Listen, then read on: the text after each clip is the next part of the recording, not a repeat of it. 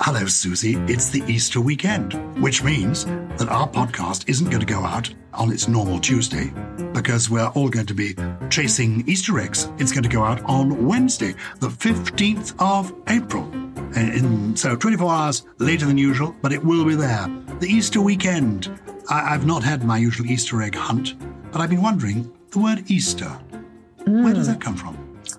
Now you ask, well, a couple of theories about this, one more plausible than the other. So the first is that it comes from a goddess named Eostre, who represented spring and fertility, which makes sense. And it kind of ties in with the tradition of eggs, doesn't it? Which are also the sign of, obviously, of fertility. And that would have been a pagan festival, and there's lots of precedents for that. So Christmas famously had a pagan root, Yule and Yuletide, which was an ancient festival.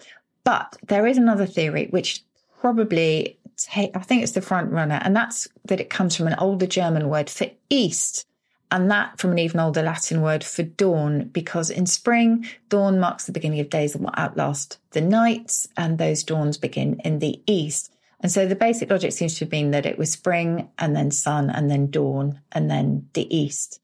So that's possibly, we think, where it does come from. But there are two theories combining, vying with each other, and I think they're both beautiful. I do. I think they're lovely. I want to talk when we get together on Wednesday about proverbs, because when you can tread on 9 daisies at once, spring has come. And I think this week, on my walk, I could have trodden on 9 daisies at once. That reminds me of the beautiful origin of daisy, which I've told you before. The daisy is a shortening of day's eye.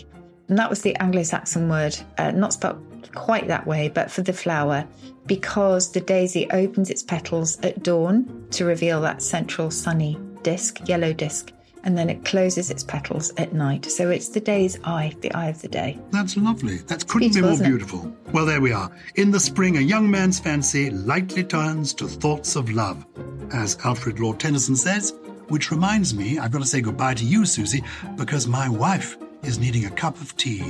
I'm going to go and take it to her.